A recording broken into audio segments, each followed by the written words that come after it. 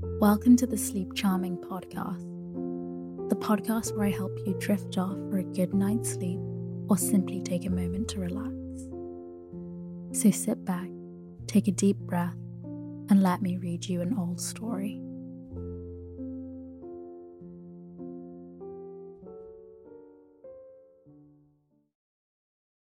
David Copperfield, Chapter 1. Whether I shall turn out to be the hero of my own life, or whether that station will be held by anybody else, these pages must follow. To begin my life with the beginning of my life, I record that I was born, as I have been informed and believe, on a Friday at 12 o'clock at night. It was remarked that the clock began to strike, and I began to cry, simultaneously. In consideration of the day and hour of my birth, it was declared by the nurse and by some sage women in the neighbourhood, who had taken a lively interest in me several months before there was any possibility of our becoming personally acquainted. First, that I was destined to be unlucky in life, and secondly, that I was privileged to see ghosts and spirits. Both of these gifts inevitably attaching, as they believe, to all unlucky infants of either gender, born towards the small hours on a Friday night. I need say nothing here, on the first head, because nothing can show better than my history whether that prediction was verified or falsified by the result. On the second branch of the question, I will only remark that unless I ran through that part of my inheritance while I was still a baby, I have not come into it yet. But I do not at all complain of having been kept out of this property, and if anybody else should be in the present enjoyment of it, he's heartily welcome to keep it. I was born with a caul, which was advertised for sale in the newspapers, at the low price of 15 guineas. Whether sea-going people were short of money about that time, or were short of faith and preferred cork jackets, I don't know. All I know is that there was but one solitary bidding, and that was from an attorney connected with the bill-broking business, who offered £2 in cash and the balance in sherry, but declined to be guaranteed from drowning on any higher bargain. Consequently, the advertisement was withdrawn at a dead loss, for as to sherry, my poor dear mother's own sherry was in the market then. In 10 years afterwards, the call was put up in a raffle down in our part of the country, to 50 members at half a crown a head. The winner to spend 5 shillings. I was present myself. I remember to have felt quite uncomfortable and confused, as part of myself being disposed of in that way. The call was won, I recollect, by an old lady with a hand-basket, who very reluctantly produced from it the stipulated 5 shillings, all in halfpence and 2p, halfpenny short, as it took an immense time and a great waste of arithmetic to endeavour without any effect to prove to her. It is in fact which will be long remembered as remarkable down there, that she was never drowned, but died triumphantly in bed at 92. I have understood that it was to the last her proudest boast, that she had never been on the water in her life, except upon a bridge, and that over her tea, to which she was extremely partial. She, to the last, expressed her indignation at the impiety of mariners, and others who had the presumption to go meandering about the world. It was in vain to represent to her that some conveniences, tea perhaps included, resulted from this objectionable practice. She always returned with greater emphasis, and with instinctive knowledge of the strength of her objection. Let us have no meandering. Not to meander myself at present. I will go back to my birth. I was born at Blunderstone, in Suffolk, or thereby, as they say in Scotland. I was a posthumous child. My father's eyes had closed upon the light of this world 6 months, when mine opened on it. There was something strange to me, even now, in the reflection that he never saw me, and something stranger yet in the shadowy remembrance that I have of my first childless associations with his white gravestone in the churchyard, and of the indefinable compassion I used to feel for it, lying out alone there in the dark night, when our little parlour was warm and bright with fire and candle, and the doors of our house were almost cruelly, it seemed to me sometimes, bolted and locked against it. An aunt of my father's, and consequently a great-aunt of mine, of whom I shall have more to relate by and by, was a principal magnate of our family, Miss Trotwood, or Miss Betsy, as my poor mother always called her. When she sufficiently overcame her dread of this formidable personage, to mention her at all, which was seldom, had been married to a husband younger than herself, He was very handsome, except in the sense of homely adage. Handsome is that handsome does, for he was strongly suspect of having beaten Miss Betsy, and even of having once, on a disputed question of supplies, made some hasty but determined arrangements to throw her out of a 2-pair of stairs window. These evidences of incompatibility of temper induced Miss Betsy to pay him off and effect a separation by mutual consent. He went to India with his capital, and there, according to the wild legend of our family, he was once seen riding an elephant in company with a baboon. But I think it must have been a baboo, or a begum. Anyhow, from India tidings of his death reached home within 10 years. How they affected my aunt, nobody knew, for immediately upon the separation she took her maiden name again, bought a cottage in a hamlet on a sea-coast a long way off, established herself there as a single woman, with 1 servant, and was understood to live secluded ever after, in an inflexible retirement.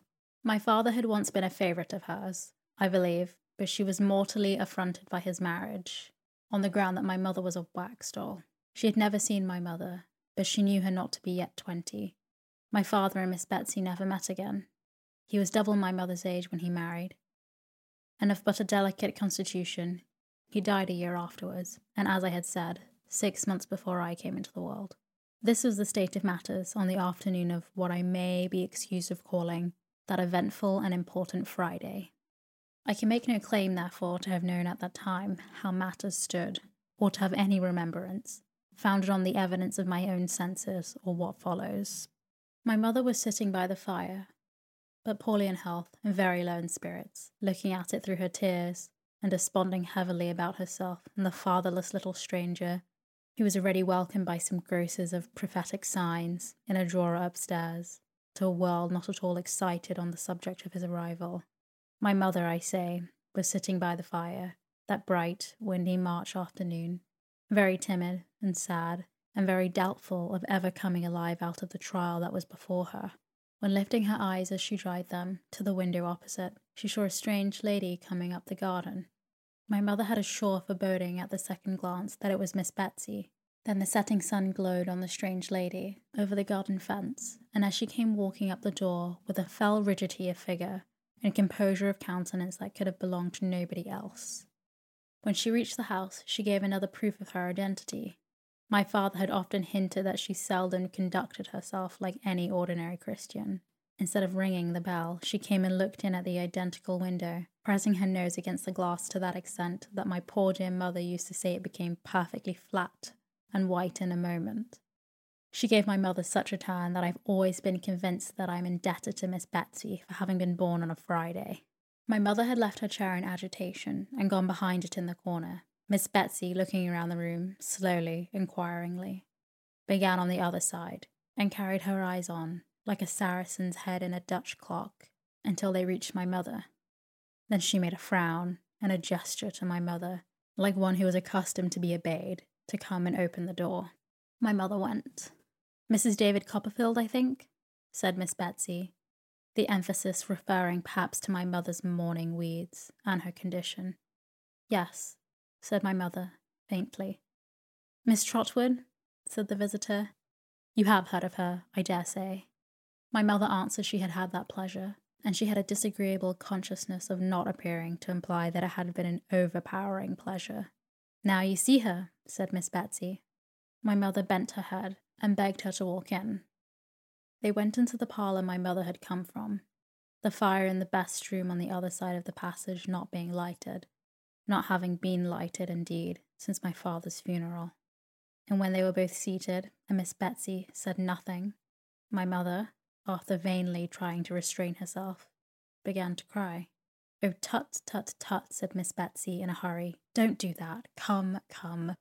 My mother couldn't help it notwithstanding, so she cried until she had cried her eyes out. "Take off your cap, child," said Miss Betsy, "and let me see you." My mother was too much afraid of her to refuse compliance with this odd request, if she had any disposition to do so. Therefore she did as she was told, and did it with such nervous hands that her hair, which was luxuriant and beautiful, fell all about her face. "Why, bless my heart," exclaimed Miss Betsy, "you are a very baby." My mother was, no doubt, unusually youthful in appearance even for her years.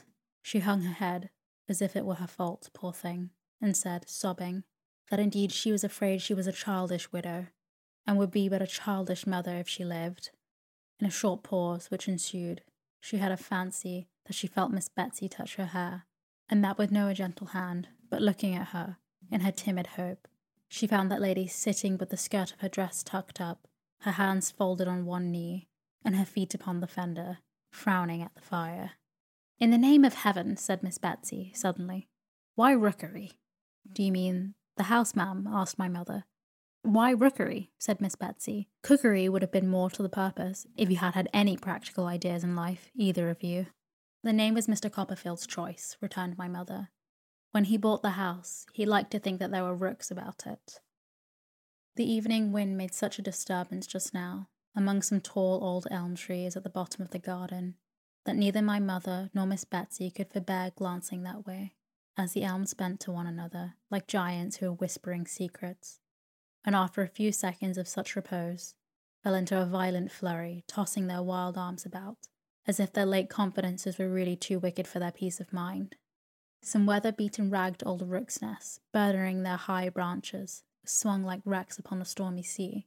"Where are the birds?" asked Miss Betsy. My mother had been thinking of something else. "The rooks. What has become of them?" asked Miss Betsy. There have not been any since we lived here," said my mother. Mr. Copperfield thought, it was quite a large rookery. But the nests are very old ones, and the birds have deserted them a long while." "David Copperfield all over," cried Miss Betsy. "David Copperfield from head to foot. Calls a house a rookery when there's not a rook near it, and takes the birds on trust because he sees the nests." "Mr. Copperfield," returned my mother, "is dead, and if you dare speak unkindly of him to me—" My poor dear mother, I suppose, had some momentary intention of committing an assault and battery upon my aunt, who could easily have settled her with one hand. Even if my mother had been in far better training for such an encounter than she was that evening, but it passed with the action of rising from her chair, and she sat down again very meekly and fainted. When she came to herself, or when Miss Betsy had restored her, whichever it was, she found the latter standing at the window. The twilight was by this time shading down into darkness, and dimly as they saw each other. They could not have done that without the aid of the fire. "Well," said Miss Betsy, coming back to her chair as if she had only been taking a casual look at the prospect. "And when do you expect—" "I'm all in a tremble," faltered my mother. "I don't know what the matter. I shall die, I'm sure." "No, no, no," said Miss Betsy. "Have some tea." "Oh dear me, do you think it will do me any good?" cried my mother in a helpless manner. "Of course it will," said Miss Betsy. "It's nothing but fancy. What do you call your girl?" "I don't know that it will be a girl yet, ma'am," said my mother innocently. "Bless the baby," exclaimed Miss Betsy, unconsciously quoting the second sentiment of the pincushion in the drawer upstairs, but applying it to my mother instead of me. "I don't mean that. I mean your servant girl." "Peggotty," said my mother. "Peggotty," repeated Miss Betsy with some indignation. "Do you mean to say, child, that any human being has gone into a Christian church and got herself named Peggotty?" "It's her surname," said my mother faintly. "Mr. Copperfield called her by it, because her Christian name was the same as mine." "Here, Peggotty," cried Miss Betsy, opening the parlour door. "Tea. Your mistress is a little unwell. Don't dawdle." Having issued this mandate with as much potentiality as if she had been a recognised authority in the house ever since it had been a house, and having looked out to confront the amazed Peggotty coming along the passage with a candle at the sound of a strange voice, Miss Betsy shut the door again and sat down as before, with her feet up on the fender, the skirt of her dress tucked up, and her hands folded on one knee. "You were speaking about its being a girl," said Miss Betsy. "I have no doubt that it will be a girl. I have a presentiment that it must be a girl. Now, child, from the moment of the birth of this girl, perhaps boy," my mother took the liberty of putting in. "I tell you I have a presentiment that it must be a girl," returned Miss Betsy. "Don't contradict. From the moment of this girl's birth, child, I intend to be her friend. I intend to be her godmother, and I beg you call her Betsy Trotwood Copperfield. There must be no mistakes in this life with this Betsy Trotwood. There must be no trifling with her affections, poor dear.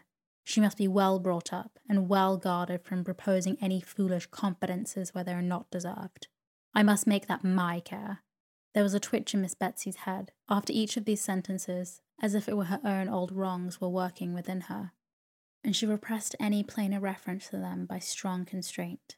So my mother suspected at least, as she observed her by the low glimmer on the fire, too much scared by Miss Betsy, too uneasy in herself, and too subdued and bewildered altogether to observe anything very clearly, or to know what to say. "And was David good to you, child?" asked Miss Betsy, when she had been silent for a while, and these motions of her head had gradually ceased. "Were you comfortable together?" "We were very happy," said my mother. "Mr. Copperfield was only too good to me." "What, he spoilt you, I suppose," returned Miss Betsy. "For being quite alone and dependent on myself in this rough world again, yes. I fear he did indeed," sobbed my mother. "Well, don't cry," said Miss Betsy. "You were not equally matched, child. If any two people can be equally matched, and so I ask the question, you were an orphan, weren't you?" "Yes." "And a governess?" "I was a nursery governess in a family where Mr. Copperfield came to visit. Mr. Copperfield was very kind to me and took a great deal of notice of me, and paid me a good deal of attention, and at last proposed to me, and I accepted him, and so we were married," said my mother simply. "Poor baby," mused Miss Betsy, with her frown still bent upon the fire. "Do you know anything?" "I beg your pardon, ma'am," faltered my mother. "About keeping a house, for instance," said Miss Betsy. "Not much, I fear," returned my mother. "Not as much as I could wish, but Mr. Copperfield was teaching me." "Much he knew about it himself," said Miss Betsy in a parenthesis. "And I hope I should have improved, being very anxious to learn, and he very patient to teach me. And if the great misfortune of his death, my mother broke down here again, and can get no further." "Well, well," said Miss Betsy. "I kept my housekeeping book regularly, and balanced it with Mr. Copperfield every night," cried my mother in another burst of distress, and breaking down again. "Well, well," said Miss Betsy, "don't cry any more, and I'm sure we never had a word of difference respecting it, except when Mr. Copperfield objected to my 3s and 5s being too much like each other, or to my putting curly tails on my 7s and 9s, resumed my mother in another outburst, and breaking down again. "You'll make yourself ill," said Miss Betsy, "and you know that will not be good for either you or for my goddaughter. Come, you mustn't do it." This argument had some share in quieting my mother, though her increasing indisposition had a larger one. There was an interval of silence, only broken by Miss Betsy's as she sat down with her feet upon the fender. David had bought an annuity for himself with his money. "I know," she said. "By and by, what did he do for you?" "Mr. Copperfield," said my mother, answering with some difficulty, "was so considerate and good as to secure the reversion of a part of it to me." "How much?" asked Miss Betsy. £105 a year," said my mother. "He might have done worse," said my aunt. The word is appropriate to the moment. My mother was so much worse that Peggotty, coming in with the tea-board and candles, and seeing at a glance how ill she was, as Miss Betsy would have done sooner if there had been light enough, conveyed her upstairs to her own room with all speed, and immediately dispatched Ham Peggotty, her nephew, who had been for some days past secreted in the house, unknown to my mother, as a special messenger in case of emergency, to fetch the nurse and doctor. Those allied powers were considerably astonished, when they arrived within a few minutes of each other, to find an unknown lady of portieous appearance sitting before the fire, with her bonnet tied over her left arm, stopping her ears with jeweller's cotton, Peggotty knowing nothing about her, and my mother saying nothing about her. She was quite a mystery in the parlour, and the fact of her having a magazine of jeweller's cotton in her pocket, and sticking the article in her ears in that way, did not distract from the subtlety of her presence.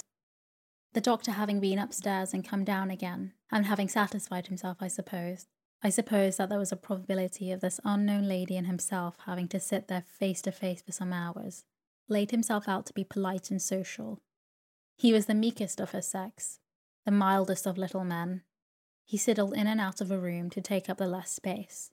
He walked as softly as the ghost in Hamlet, and more slowly. He carried his head on one side, partly in modest propitiation of everybody else. It is nothing to say that he hadn't a word to throw at a dog. He couldn't have thrown a word at a mad dog. He might have offered him one gently, or half of one, or a fragment of one, for he spoke as slowly as he walked. But he wouldn't have been rude to him, and he couldn't have been quick with him, for an earthly consideration. Mr. Chillip, looking mildly at my aunt with his head on one side, and making her a little bow, said, in allusion to the jeweller's cotton, as he softly touched his ear, Some local irritation, ma'am? What? Replied my aunt, pulling the cotton out of one ear like a cork. Mr. Chillip was so alarmed by her abruptness, as he told my mother afterwards, that it was a mercy he didn't lose his presence of mind. But he repeated sweetly, Some local irritation, ma'am? Nonsense, replied my aunt, and corked herself again at one blow. Mr. Chillip could do nothing after this but sit and look at her feebly, as she sat and looked at the fire until he was called upstairs again. After some quarter of an hour's absence, he returned. Well, said my aunt, taking the cotton out of the ear nearest to him. Well, ma'am, returned Mr. Chillip, we are progressing slowly, ma'am. Bah, said my aunt with a perfect shake in the contemptuous interjection, and corked herself as before. Really, as Mr. Chillip told my mother, he was almost shocked, speaking in a professional point of view alone. He was almost shocked.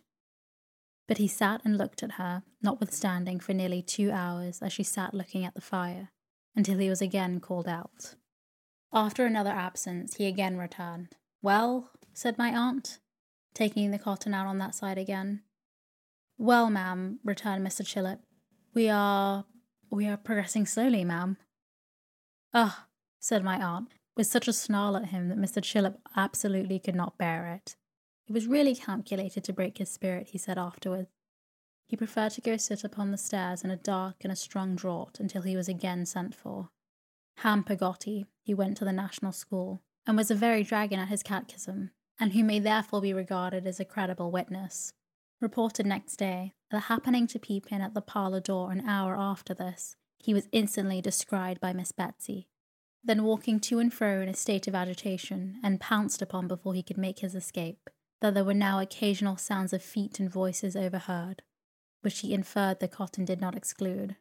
From the circumstance of his evidently being clutched by the lady as a victim, on whom to expend her superabundant agitation when the sounds were loudest, that marching him constantly up and down the collar, as if he had been taking too much laudanum, she at those times shook him, rumpled his hair, made light of his linen, stopped his ears as if she was confounding them with her own, and otherwise tousled and maltreated him. This was in part confirmed by his aunt, who saw him at 12:30 o'clock, soon after his release, and confirmed that he was then as red as I was. The mild Mr. Chillip could not possibly bear malice at such time, if at any time. He sidled into the parlour as soon as he was at the liberty, and said to my aunt in his meekest manner, Well, ma'am, I'm happy to congratulate you. What upon? Said my aunt sharply. Mr. Chillip was fluttered again by the extreme severity of my aunt's manner, so he made her a little bow and gave her a little smile to mollify her. Mercy on the man, what's he doing? Cried my aunt impatiently. Can't he speak? Be calm, my dear man, said Mr. Chillip in his softest accents. There's no longer any occasion for uneasiness, ma'am. Be calm. It has since been considered almost a miracle that my aunt didn't shake him, and shake what he had to say out of him. She only took her own head at him, by in a way that made him quail. Well, ma'am, resumed Mr. Chillip as soon as he had courage, I'm happy to congratulate you. All is now over, ma'am, and well over. During the 5 minutes or so that Mr. Chillip devoted to the delivery of this oration, my aunt eyed him narrowly. How is she? Said my aunt, folding her arms with her bonnet still tied on one of them. Well, ma'am, she will soon be quite comfortable, I hope, returned Mr. Chillip. Quite comfortable, as we can expect a young mother to be, under these melancholy domestic circumstances. There cannot be any objection to your seeing her presently, ma'am. It may do her some good. And she? How is she? Said my aunt, sharply. Mr. Chillip laid his head a little more to one side, and looked at my aunt like an amiable bird. The baby, said my aunt, how is she? Ma'am, returned Mr. Chillip, I apprehended you had known. It's a boy.